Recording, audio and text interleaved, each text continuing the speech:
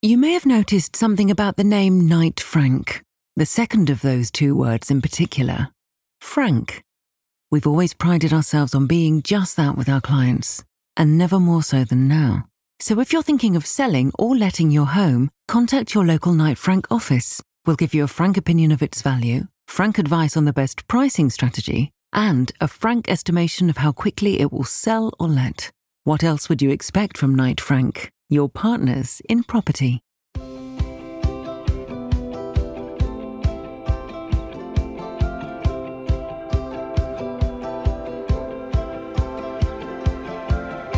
Hello and welcome to At Home With, a podcast on the residential business at Knight Frank. At Home With offers a glimpse inside the lives of some of the world's foremost property experts, their clients and our partners. And every week you'll be hearing conversations with interesting people from across the world about how they made it to where they are today, how they found their dream homes, and how we can help you find yours. I'm your host, journalist and social media executive at Knight Frank, Rebecca Hills. Today I'm back for a bonus episode with our partner, ski coach at Warren Smith Ski Academy and skier at Vocal International Free Ski Team, Warren Smith. I absolutely loved chatting to Warren. He was such a candid and open guest, and we had the most interesting conversation. In the episode, we speak about his unlikely beginnings on a dry ski slope in Hemel Hempstead, how writing a book despite his struggles with dyslexia opened so many doors for him, and why he's so motivated by challenge. Warren is one of Britain's leading professional free skiers and an internationally qualified performance coach and instructor. He has been a sponsored Vocal free ski athlete for over 20 years and has represented brands such as Helly Hansen, Argentex FX and Del Bello. Having spent many years teaching recreational skiers, developing ski instructors and coaching athletes all over Europe, Warren is one of the most innovative instructors working in the Alps today and has earned a name for himself for the constant research and development he carries out, combining ski technique, ski biomechanics and ski physiology. If this wasn't enough, Warren is also the author of Go Ski, which has gone on to sell over 180,000 copies around the world, and was the ski coach for Channel 4's The Jump. Warren, it's a pleasure to welcome you onto the podcast. Thank you, Becky. How are you doing today? How are things going over in Verbier at the moment? Verbier is going good. I mean, Verbier, I guess, should be going sort of slower than it is, but we've had a really busy time, and you know, I guess it's a huge learning curve going through a very different type of ski season. Yeah, how has COVID kind of affected the skiing community and how has it affected you with everything that's been going on? And obviously you were probably training people in quite big groups before, so that's obviously probably had to change too. Yeah, no, absolutely. We had to adapt. I mean, I guess, March the 13th to 2020 was the day that they shut the resort down, very abruptly. And then we had to adapt to that. We had a very, very strange year. It's made us think outside the box. It's made me relearn certain aspects and I think pull different areas of where we may have had strengths we weren't really seeing in the business and evolve them. So a lot of the things that we've done is I've actually learned to be a better businessman because I've had to be more frugal with a business that's been way more fragile. From a typical business, as you were just saying, where we bring in 60, 70 people a week into Verbier. It's much more smaller numbers, as you say. It was only this week that they actually relaxed it, but we've spent most of this season having only 4 people in a group.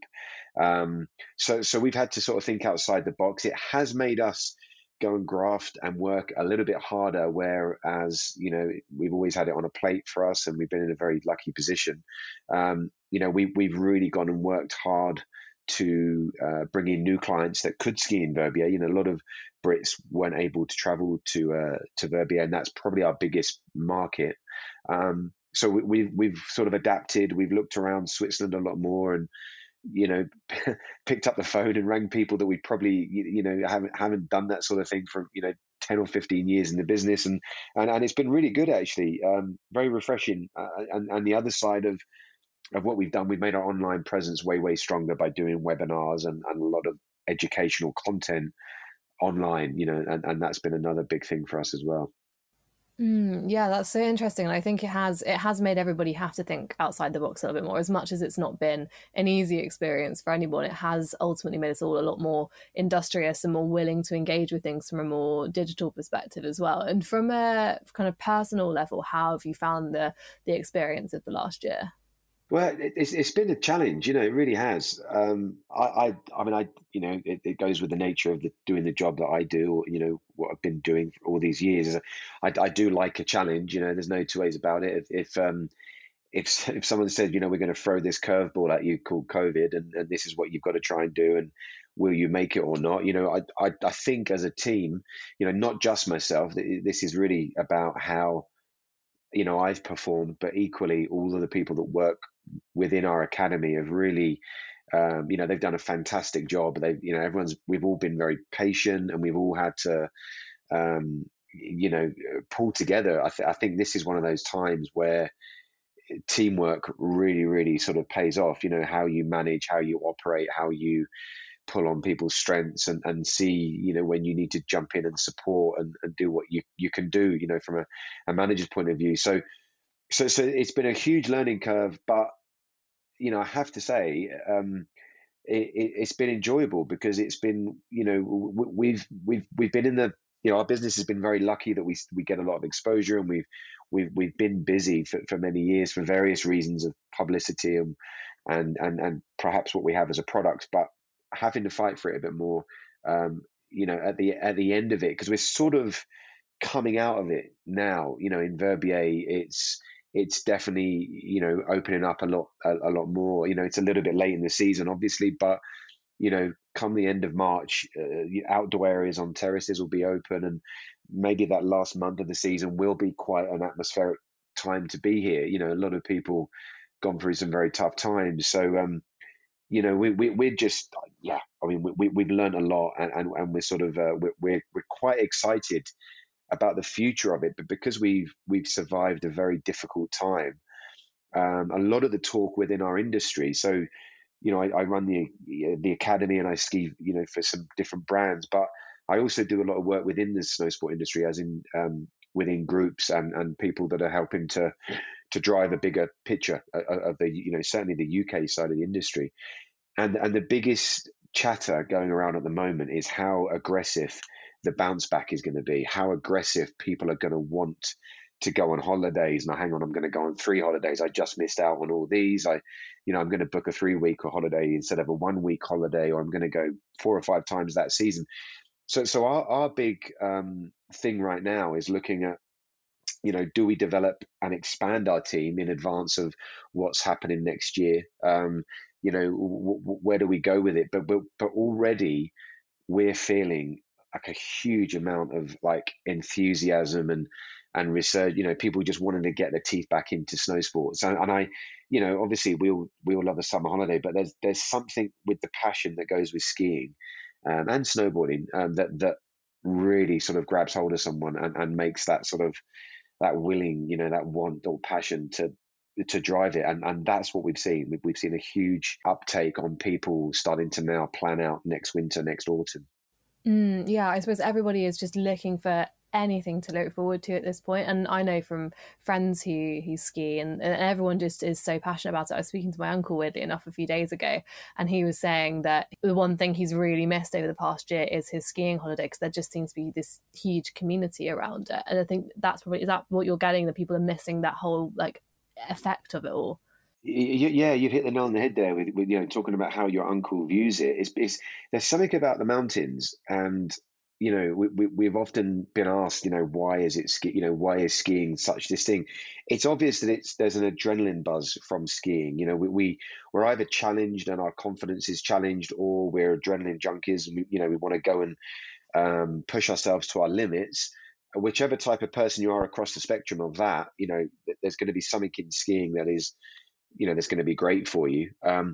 But it's not just the activity of the sport. It's also the mountains, I think, as a place to be. There's something about what the mountains do, and whether it's obviously to do with the huge space you're standing looking at, and the beauty of what it is. But I think the energy that sort of draws, or brings out, it's quite massive. And I've known it be a very good therapy to certain clients, whether they're clients that have come out on holiday and had a break from something that could have been quite stressful in a work environment or a personal environment, or if people have actually, like a lot of our clients, people have relocated, people have actually took the step and come out to spend more time in the Alps, and then actually, jump in with both feet and, relocate over here. So whatever it is about skiing and the mountains, it drives the sporting aspect, but it drives the social. And I think it really has a massive benefit to anyone from a mental point of view as well. Yeah, I think that's such a salient point, because that is what people have been talking about so much over the past year, especially, is that like everybody is craving, from a kind of UK perspective, everyone's craving houses with more outside space. They're craving moving to the country, but from a kind of international perspective, everyone just wants that more space, and you can't get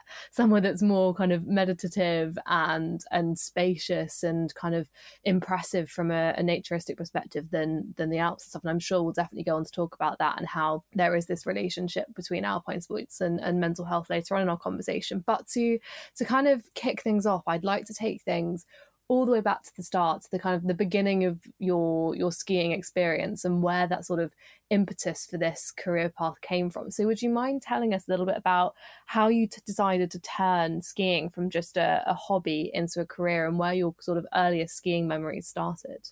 I've got a very, strange story in how I got into skiing. It's not the conventional way. It's why I became a patron for Snow Camp. I know Knight Frank also have been very supportive of.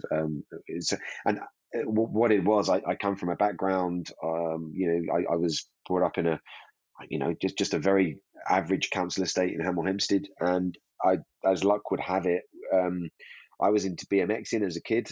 We were very lucky that we had one of the UK's sort of first skateboard parks. I don't know if anyone listening to this podcast ever seen like Dogtown and Z Boys, or looking at the origin of how those street style sports developed and obviously have developed the sport that we all sort of work in. But I BMX quite seriously as a kid.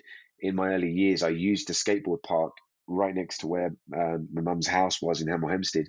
And that was my life. And then all of a sudden, they came along, and in our eyes, they destroyed our skateboard park and built a dry ski slope, which us local kids, weren't very happy about. And from one way or another, I ended up spending time at the dry ski slope, setting ski bindings, and I found that the transfer, I mean, it's not too dissimilar to the start of this conversation about how you survive, or how you look at dealing with things in life. But I had all my skills as a BMXer, and I transferred them into skiing, quite quickly.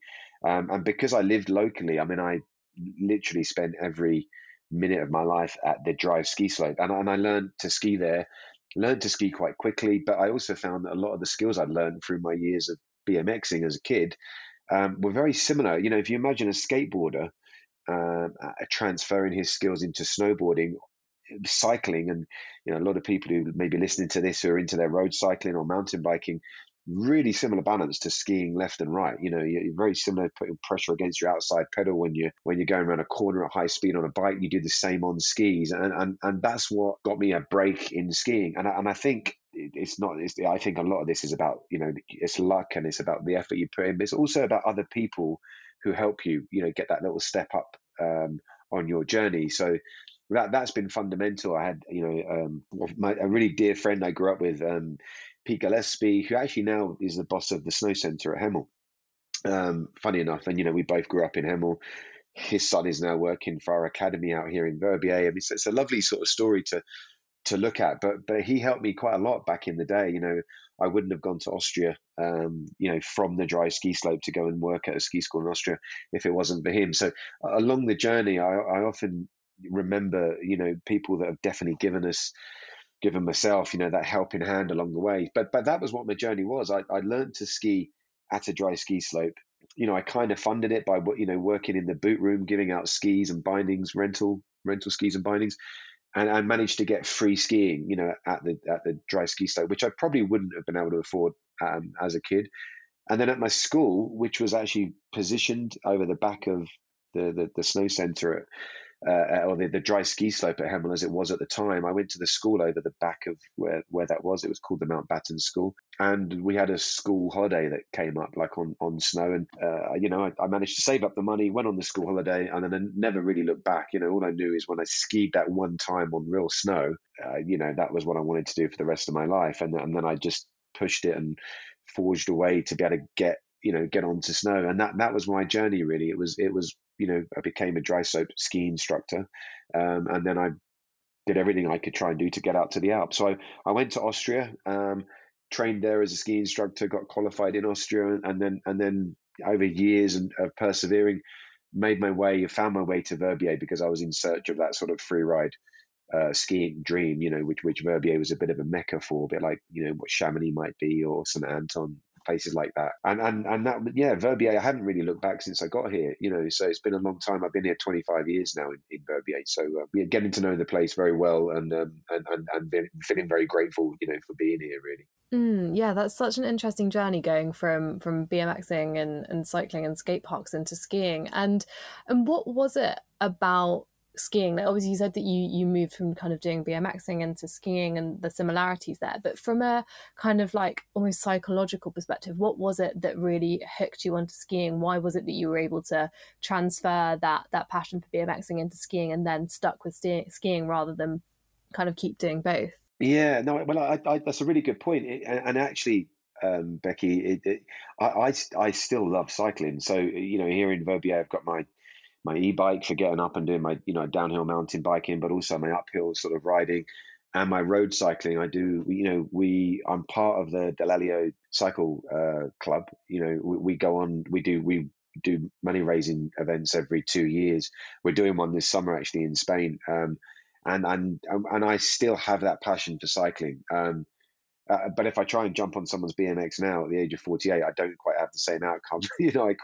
I might have a little scratches and bruises, and I quite, I have spent a lot of time hurling myself and getting nailed on a bike. But skiing, the feeling, or the speed I would get to on skis, or the buzz, or the adrenaline buzz, that there was something in skiing that felt very, very natural. It was something that felt, going around corners, making your own sort of, on a bike, it's usually a game of having your grip of your tire and you're going around a corner, and it's going to happen. Skiing, there was a bigger challenge, and it doesn't always happen like that. You might make the perfect turn, you might have a yard sale and have a huge wipeout and end up halfway down the slope. Hopefully you find some happy medium for most of your life when you're skiing. But there was definitely the buzz of skiing that got me. And I loved the steepness of skiing. So the area of skiing that I moved into was freeride skiing. So I became sponsored, 20 years ago by the Vocal brand, and I've stuck with them ever since. And I've always pursued freeride skiing, but especially skiing on steep terrain. So my buzz, which I still get, is trying to find a face, that I want to go and ski or conquer. And very much, going back to that point between, why choose this and over BMXing and cycling, on that face that I choose, it's the gradient, which is a challenge. And you get that feeling when it becomes steep enough, which is usually over 45 degrees. Anything over 45 degrees, you get the feeling of like free falling a little bit when you're making your turns. When you're going down the hill and you turn from left to right, there's almost that weightlessness feeling in between your turns. And quite often, if I've done photographs for ski, the ski brand like Vocal on a steep face, you can actually sort of see it in the lines that we're riding on, and that's the buzz for me. It's the unpredictability. It's the personal challenge of you're trying to make it predictable. You're pushing yourself against the elements. So it's the gradient that you're skiing. It's the texture of the snow. It might not be that friendly sometimes. You look up at a face and you ski it, and it's like, oh my God, it's not as nice as you thought it was. And then you get those glory days, like when we go to Japan and ski, or if we get those really nice cold days earlier in the season, and you've got a weightless powder day, which I guess is what surfers might feel like when they're going down, they're making the turns, and you've got powder coming over your head, and we had that earlier on this season, in January. So there's a lot of those elements to that sport, and I could go on. I can talk about the environment that we live in, and it was definitely I think in my mindset as a kid, I think if I didn't find skiing, I'd have probably ended up on the wrong side of the law. I'd have probably ended up being someone that went a little bit wayward, and I think having one of those type of brains, well, I don't mean it in an intelligence point of view, but I just needed to be sort of active, doing something. I needed to be, I think, stimulated by something. Otherwise, I'd have probably gone a bit mad. That was my take on it. So I think I got a lucky break actually in life by being a very energetic, as my mum used to say, like a redheaded sort of, Tasmanian devil, running around, always doing something, usually getting into trouble. And skiing was that sport that had enough adrenaline, had a huge amount of open space. It's almost like nothing could contain you, if you know what I mean. It was like that was the beauty of the mountains for me. It was a real therapy as well as a sport. And I think there's a real synergy with something I was reading recently in what you were saying. I recently finished Scott Jurek. He's an ultra marathonist book. Got it behind me. I'm just saying what it's actually called. It's called Eat and Run, and he was talking about his early experiences before he became an ultra marathoner as a free skier in America, and that he was talking very similarly about how it was that he needed that stimulation, whether it was running ultra marathons or whether it was doing kind of ski marathons and all sorts of things like that. It's that almost stimulation and it's that challenge that keeps you going. And you spoke about, when we were speaking about COVID at the start there, about everything that you've gleaned from the past 12 months and how it's been a challenge, but how you've thrived as a result of that challenge. Do you think that challenge and kind of having something to stimulate you and push you forward is what keeps you going in everything that you do, be that your business or be that your free skiing? I think so, yeah. And I don't get me wrong. I get some days I'm like, oh my God, I wish I didn't have to go and work tomorrow. I'm absolutely exhausted. I'd want a day off. But in all fairness, I think we all need that, to be honest with you. I think without that reason, that drive, people switch off. And it can be a physical switch off or a mental switch off, from my experience at it. And I think it's so important to be pushed and to be driven. And like we spoke about earlier, we were pushed and we were made to go and be running the academy over 20 years. I'm thinking, okay, we've got to get a nice bit of plain sailing, at this stage in the business. And we end up having one of our most difficult years, kind of like the building years and in the early stages of it. But because of doing that, and I'll sort of speak openly about a partnership that we created in our COVID year last year with Helly Hansen. A lot of listeners may have heard of Helly Hansen. It's a very big clothing brand, one of the biggest in the ski industry, certainly. And we met with them at a trade show called ISPO in Munich, which happens every February. It happened virtually this year. But the meeting that we had with them was really interesting, and we kind of like practically signed a contract for a couple of years to have a new clothing brand. But what was really interesting from our point of view is that everybody put the brakes on, anything to do with marketing and anything to do with expenditure in areas of those companies. So I found myself having a really positive meeting in February 2020, only to sort of find at the end of March 2020 the agreement that we sort of had thrashed out to be sort of removed or to be put on hold, by the sounds of it, at least for a year until COVID had settled down. But off the back of what had happened to us when we got shut down in Verbier on the 13th of March, we kind of set about, like, what can we do? We've got this big deficit already happening. We've lost our trade, and we pretty much lost all of our April bookings and our summer bookings, and we were trying to work out what we do and how we move forward. And we knew that there wasn't a huge financial sort of reward anywhere we were going to be looking. But what we did decide to do was to put as much energy and effort as we could do into engaging with our clients in the way of doing webinars. We basically started doing these webinars early April. I did them every Friday from home. They were terribly produced. And I was, people we were getting great feedback from like, oh, wow, that was really good bits. Can you sort your audio out? Or can you sort your, and I'm not going to lie, we had also, I did one or two of them, waking up after sort of, drowning our sorrows the night before and trying to pull off a sort of a live half an hour sort of webinar talk. But what was really interesting about these webinars is, people at the time were desperate for content. I guess it's a bit like, the Joe Wicks side of things for exercise and what you saw as a big revolution for that. And we were sort of getting that coverage. And our sponsors like, Vocal Skis and Del Bello boots and Market Bindings, and everyone else that puts their branding on our jackets, it's our job to go and get these guys out into the public forum, and to be spoken about, to be hashtagged and added on to our outlet, our media outlet. But that outlet would have been shut down if we hadn't have got off our backsides and done a live webinar. But on week 2 of the live webinars, where we were expecting to engage with like a couple of thousand people, our second webinar had 56,000 views or just over, and we were like, oh my god, this is insane. So we did it again, and we kept on going till I think it was week 12 or 14. The last 2 weeks, they actually ended up opening up the glacier where we ski up on Zermatt in the summer, and the last 2 webinars were on snow. But we did a lot of these webinars, sort of thinking outside the box, just in my front room. My dog was jumping up a couple of times. It was all very, very, informal and on the fly. But we engaged with people, and it was really interesting that we were giving people ski technique, biomechanics exercises to work on at home.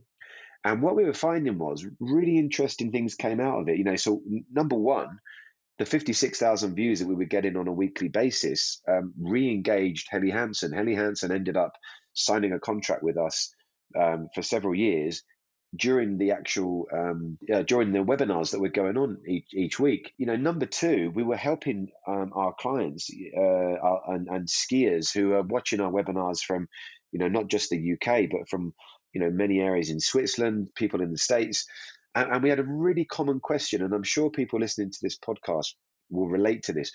And if you're into your skiing, a lot of the time, people aren't always definite about what ski length to go for. So a common ski, for example, is a Vocal Mantra. It's a really popular ski, one of the best sellers. And if you look at the most common height and weight of a skier, the most common thing that we found that we were getting questions pinged back to us on these talks, these webinars, was that, do I go for the 1.77 m length Vocal Mantra, or do I go for the 184? The 184 is going to be more difficult to carve with on piece, but will be better in powder.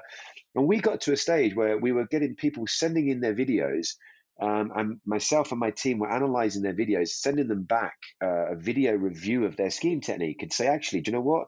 You're better off going for the 177, because the way that your skiing technique is doing this, and this at the start of the turn, you won't have the ability or the pressure to bend that 184, the longer length ski. So we became almost an intermediary between the ski instructor and the ski shop. And because of the way it's gone recently, a lot of people have been purchasing online. A lot of people did purchase online off the back of the talks.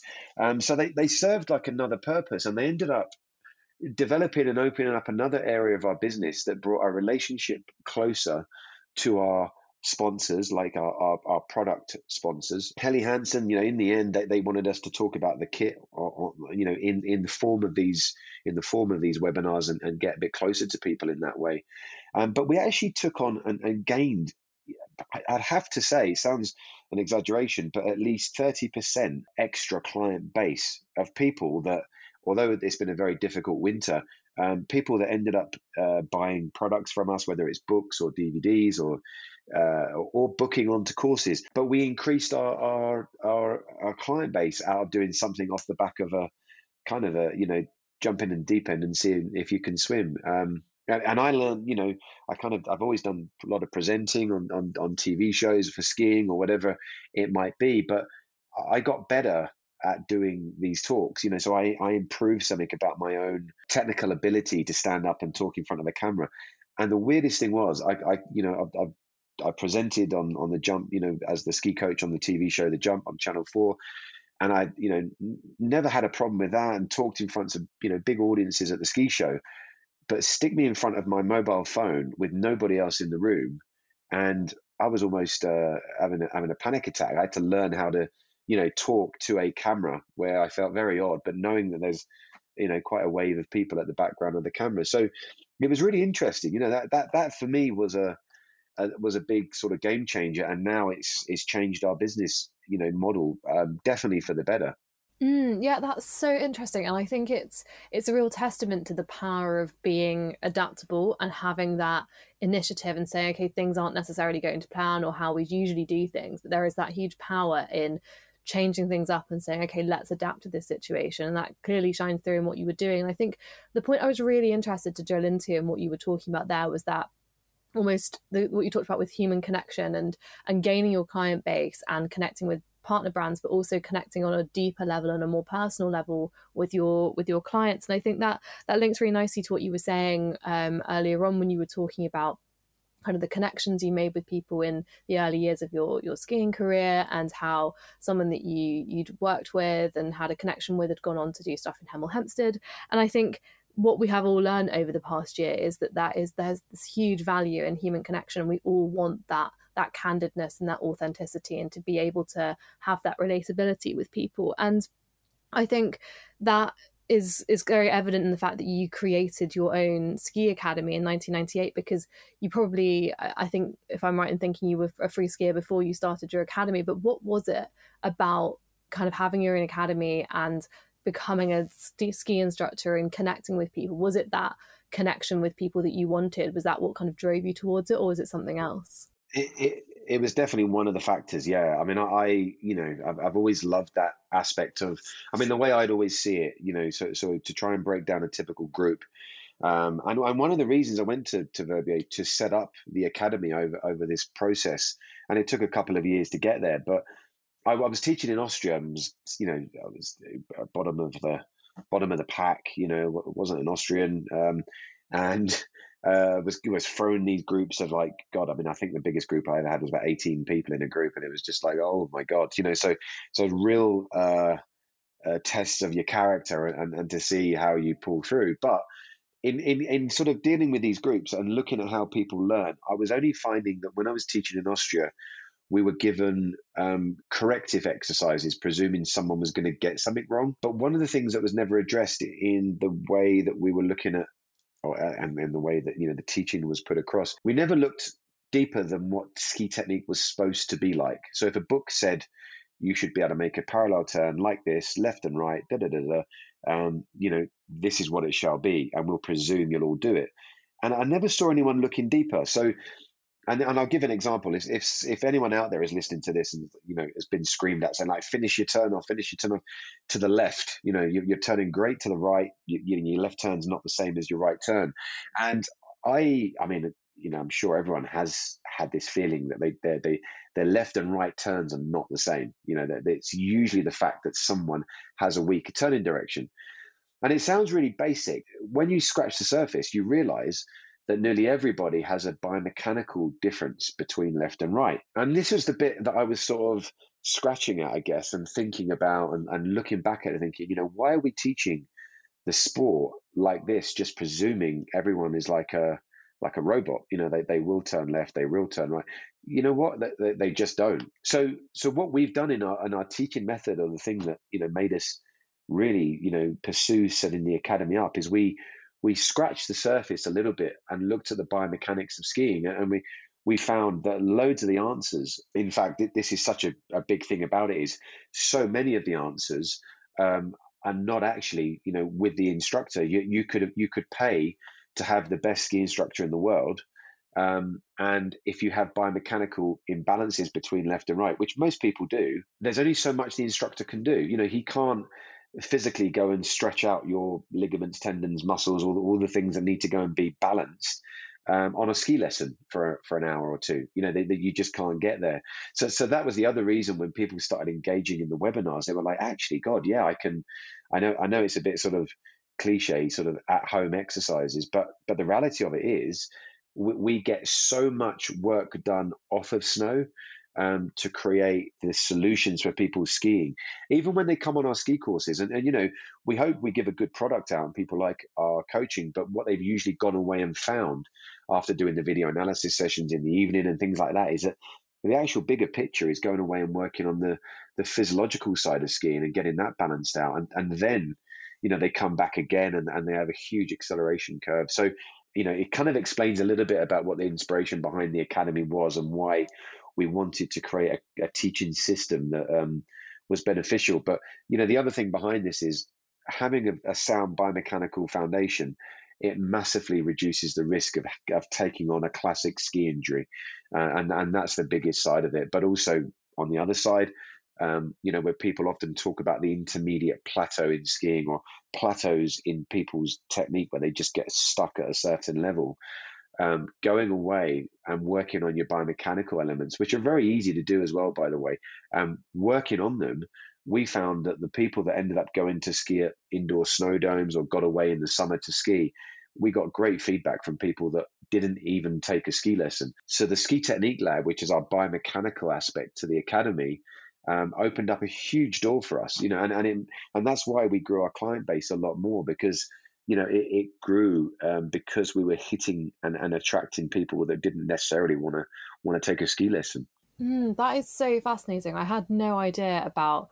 I mean, obviously, all sport has a lot of sort of physiological stuff and huge amounts of biology and biomechanics, as you mentioned, going on behind the scenes. But I had no idea that there was those huge differences between kind of your right and your left and all that sort of stuff. So that's, I mean, hugely fascinating. And I have so many questions that I could possibly ask you off the back of that. But that perhaps is something that I should book in a session for to ask you about. But if somebody is listening and they hear all of that and they think that that's something I would love to be doing, I'd love to be coaching people, I'd love to be understanding all of that a little bit better and incorporating that into even their personal skiing or their ambitions to get into coaching, what sort of advice would you give to people with similar ambitions to you? Yeah, I mean, definitely, book on an instructor course if you really want to be an instructor.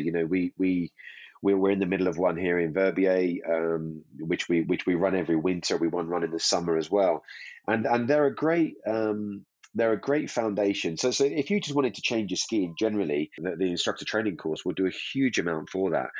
But if you wanted to become an instructor, most of our team that work for the academy, in fact, it might actually be everybody at the moment, bar one, have come through our gap year ski instructor program.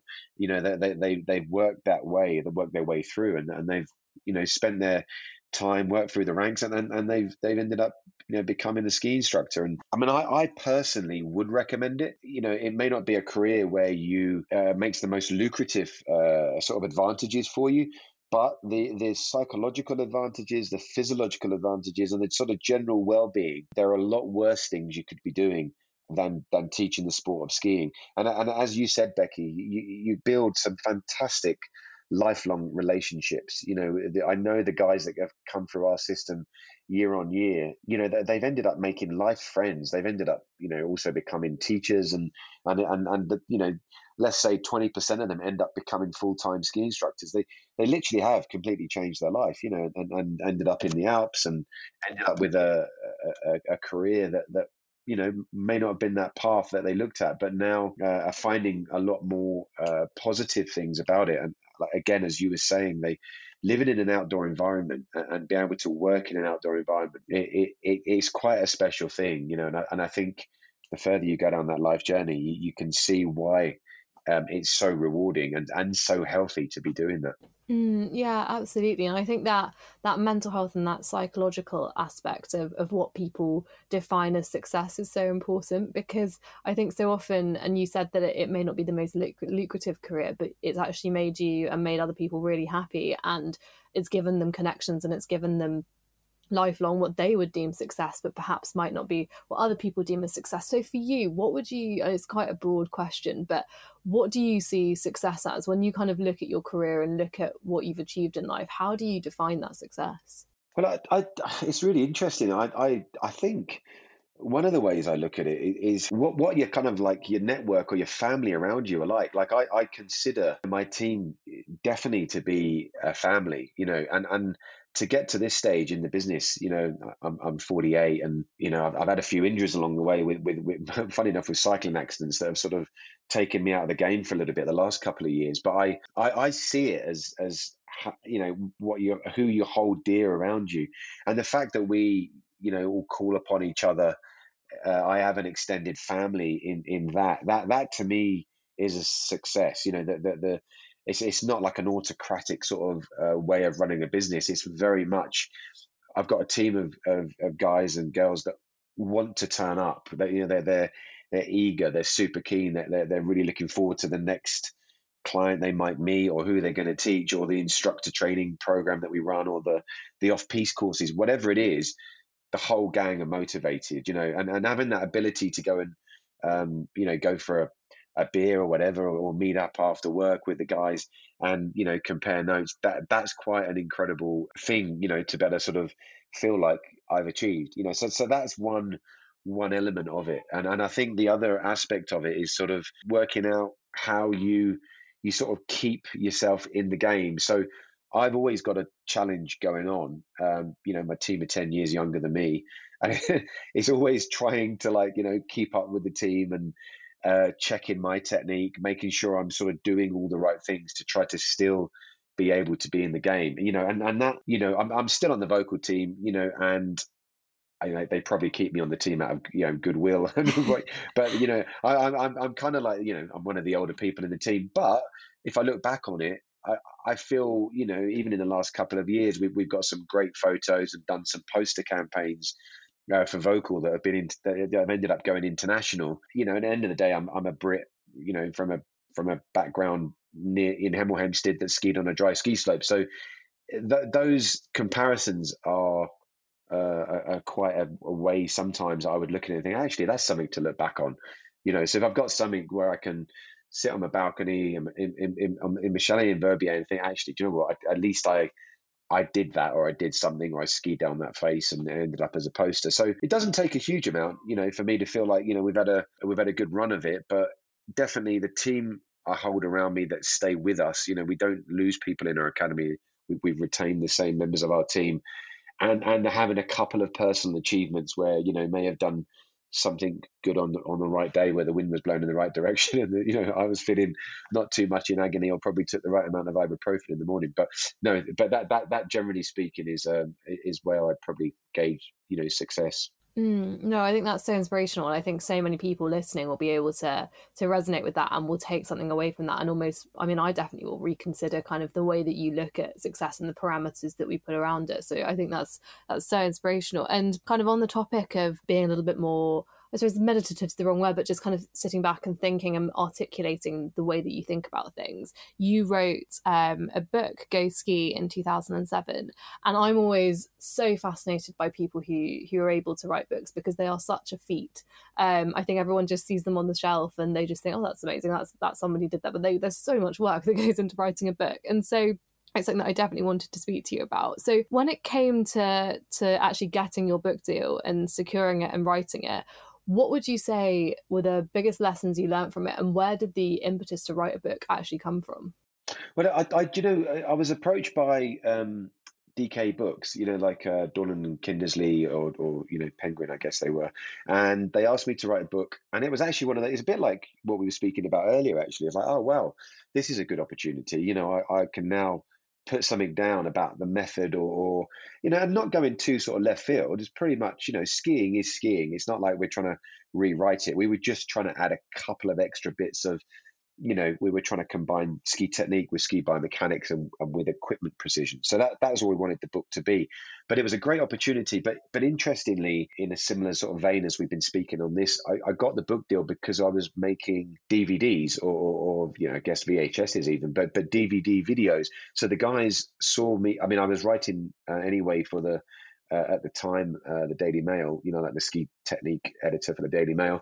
And they'd just seen my name about, I think. That's a similar reason I got the gig on the Channel 4 TV show, The Jump. So I was asked to do that. I think I got on The Jump because of the book Go Ski. So that they all kind of intertwines into those you know, I say it quite a lot, but often I've done things, or may have done something where perhaps you didn't get paid at that moment. You know, you did something as a favor or something as a goodwill, and it tends to, in a karma point of view, come back around. So that for me is how the book deal came about. It was because the guys at DK Books had seen me write technique articles in the ski magazines, and make DVDs about it. But then the book was such a nice thing to be able to do, because we had complete freedom for it. So I'm quite dyslexic, actually, so it was a bit of a fear doing the word writing the word side. So I kind of that part took a really long time. So the photography and the skiing, no problem. We sort of got up there, smashed it out, a couple of days work, and literally sort of worked our way through the book. The writing side, there was a lot of, and obviously I wasn't in complete control of it. That I wrote it, and they probably sort of laughed at the other end, like, my God, what's this guy doing? He's trying to write a book. He can't actually write English, but they I obviously had someone, and it was a bit the same. When I write for the Telegraph, was the last magazine. I currently write for In the Snow magazine since the Telegraph ski magazine stopped. People know. Henry Druce, who's the editor of the Telegraph, he's now the editor for In the Snow magazine. We actually had ongoing conversations and giggles about my attempt at sort of writing English. So that was the challenge for me.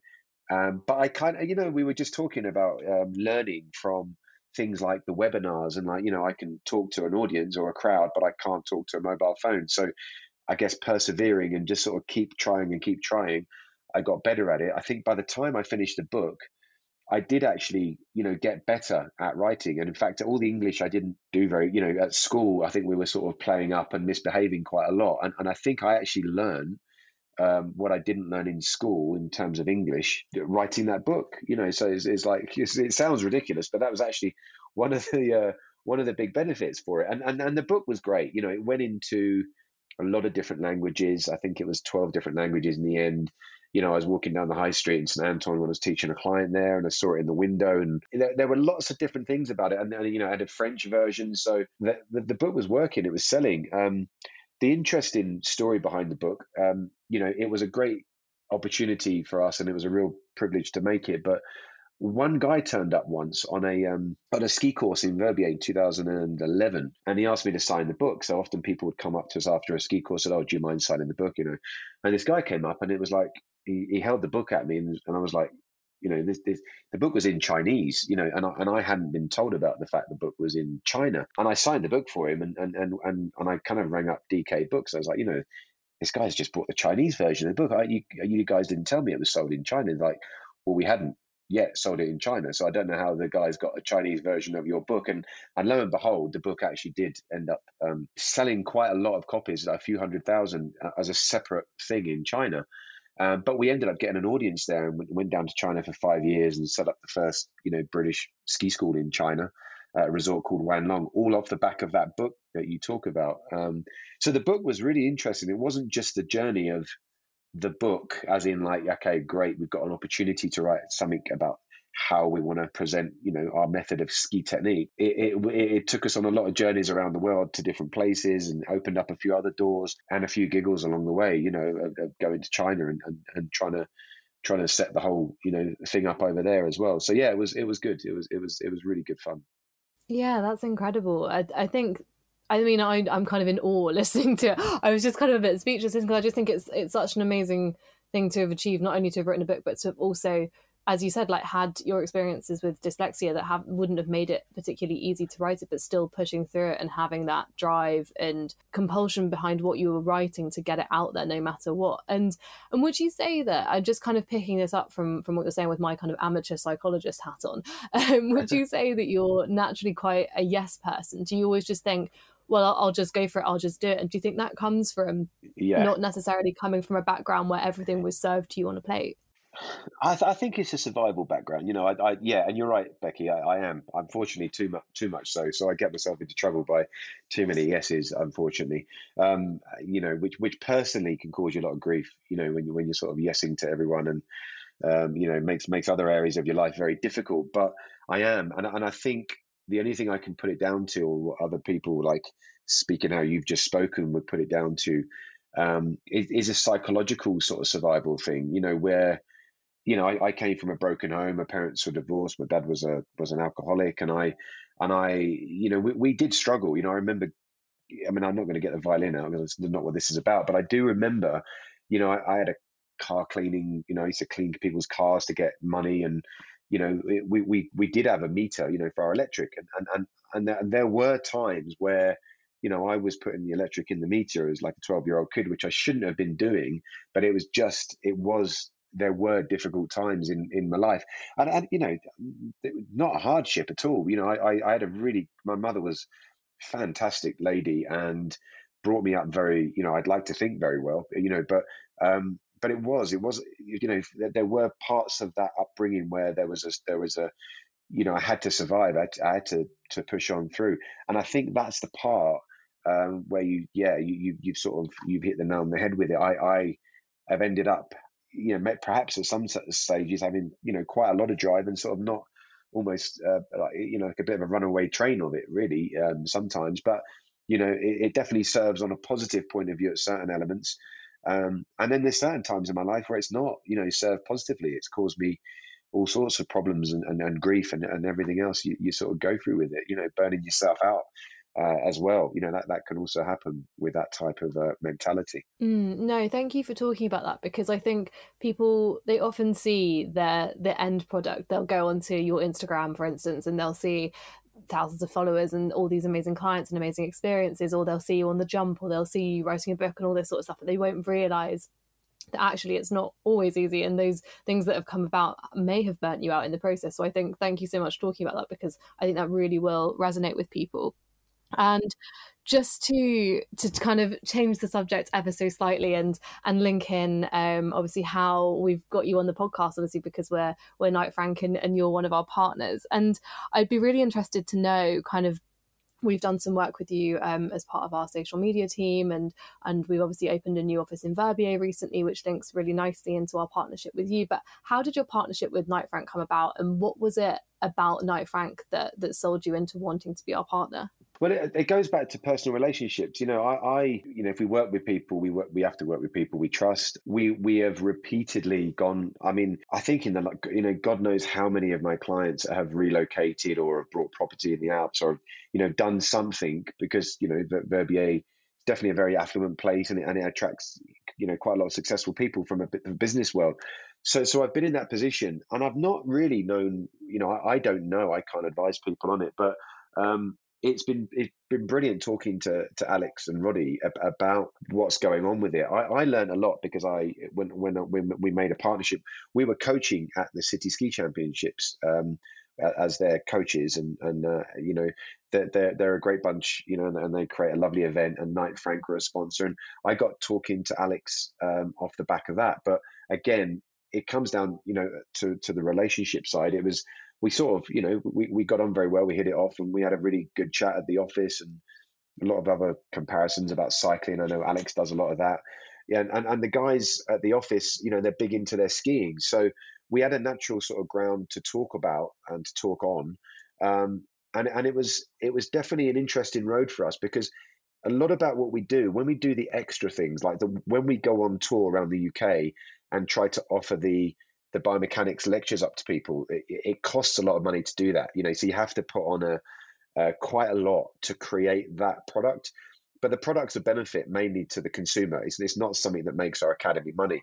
And the only way to create that product on that platform is bringing in sponsors that have a relation to the ski industry. And I know from Alex's point of view and Roddy's point of view, because they're into their skiing, they know about what their clients, like the Knight Frank type of a typical ski client base.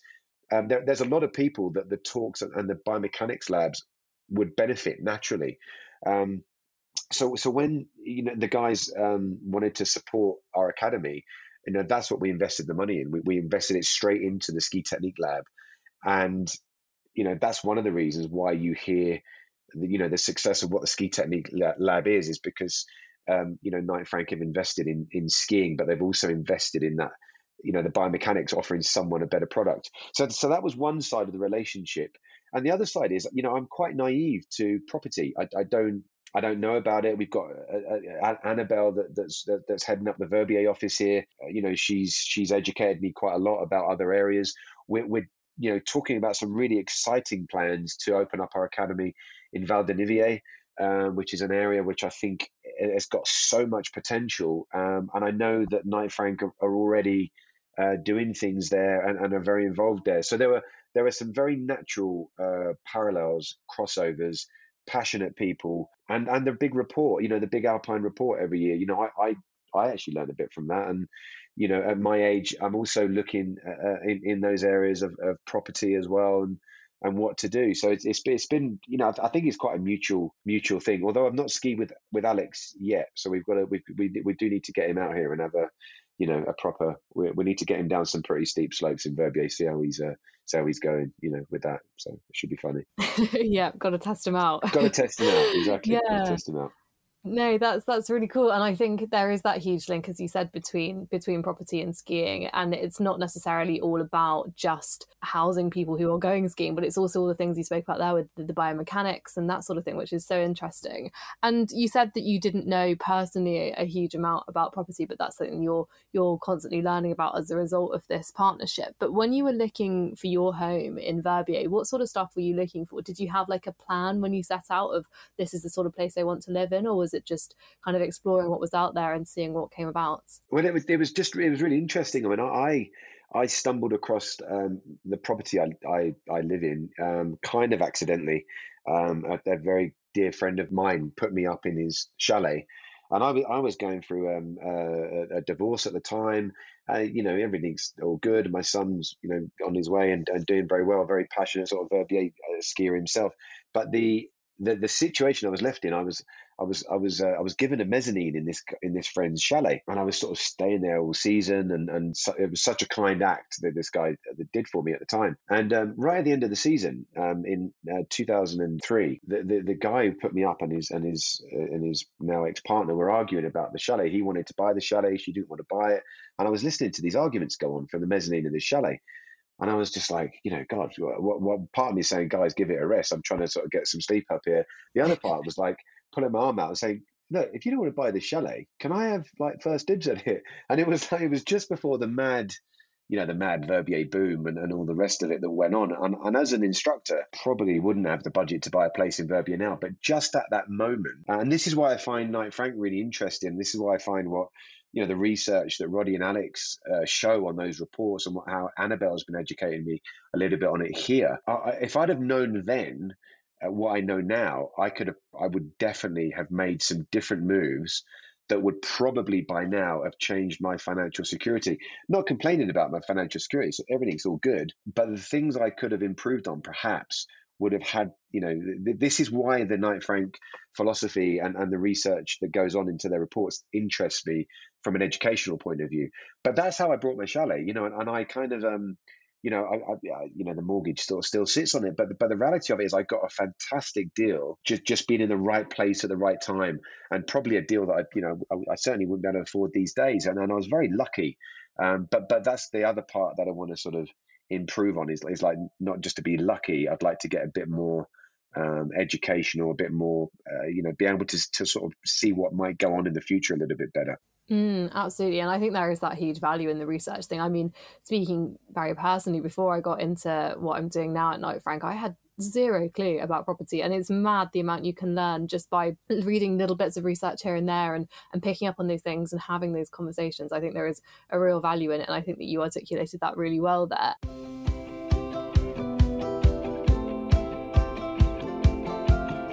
So to begin to wrap up every podcast, we do a quick fire round. And the first question of which is city or country? City or country? Oh, God. I'd go for city. Europe or the US? I think it would be Europe. Penthouse or chalet? It's got to be chalet. Verbier or Hemel Hempstead? Is that a trick question? It's got to be Verbier. I thought that might be the answer. Switzerland or London? Switzerland. Definitely Switzerland now. And free skiing or coaching? Oh, God, that's a really tough question. That's a really tough question. I'm going to go free skiing in a selfish point of view, but I'm very on the fence with that, with both. Amazing. And the final question that I wanted to ask you is, I know we've touched on this a little bit already, but what does your partnership with Knight Frank mean to you? Well, we feel quite privileged to be partnered up with them, in very brief form, that there's great guys working within Knight Frank. It means that we can invest into products that will benefit skiers off of snow.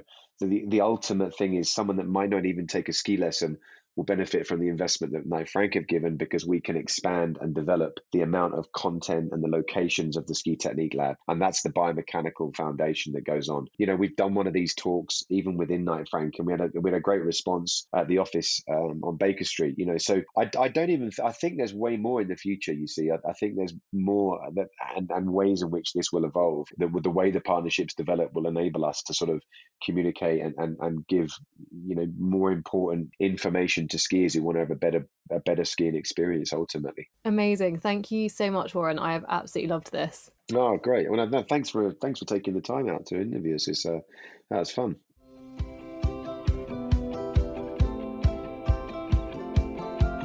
Thanks so much for listening to this episode of At Home With. If you enjoyed this episode, please make sure to subscribe on Apple Podcasts, Spotify, Acast, or wherever you get your podcasts. We'd also love it if you shared this episode on social media, and please check out the show notes for more information. I'll be back next Wednesday with another exciting episode.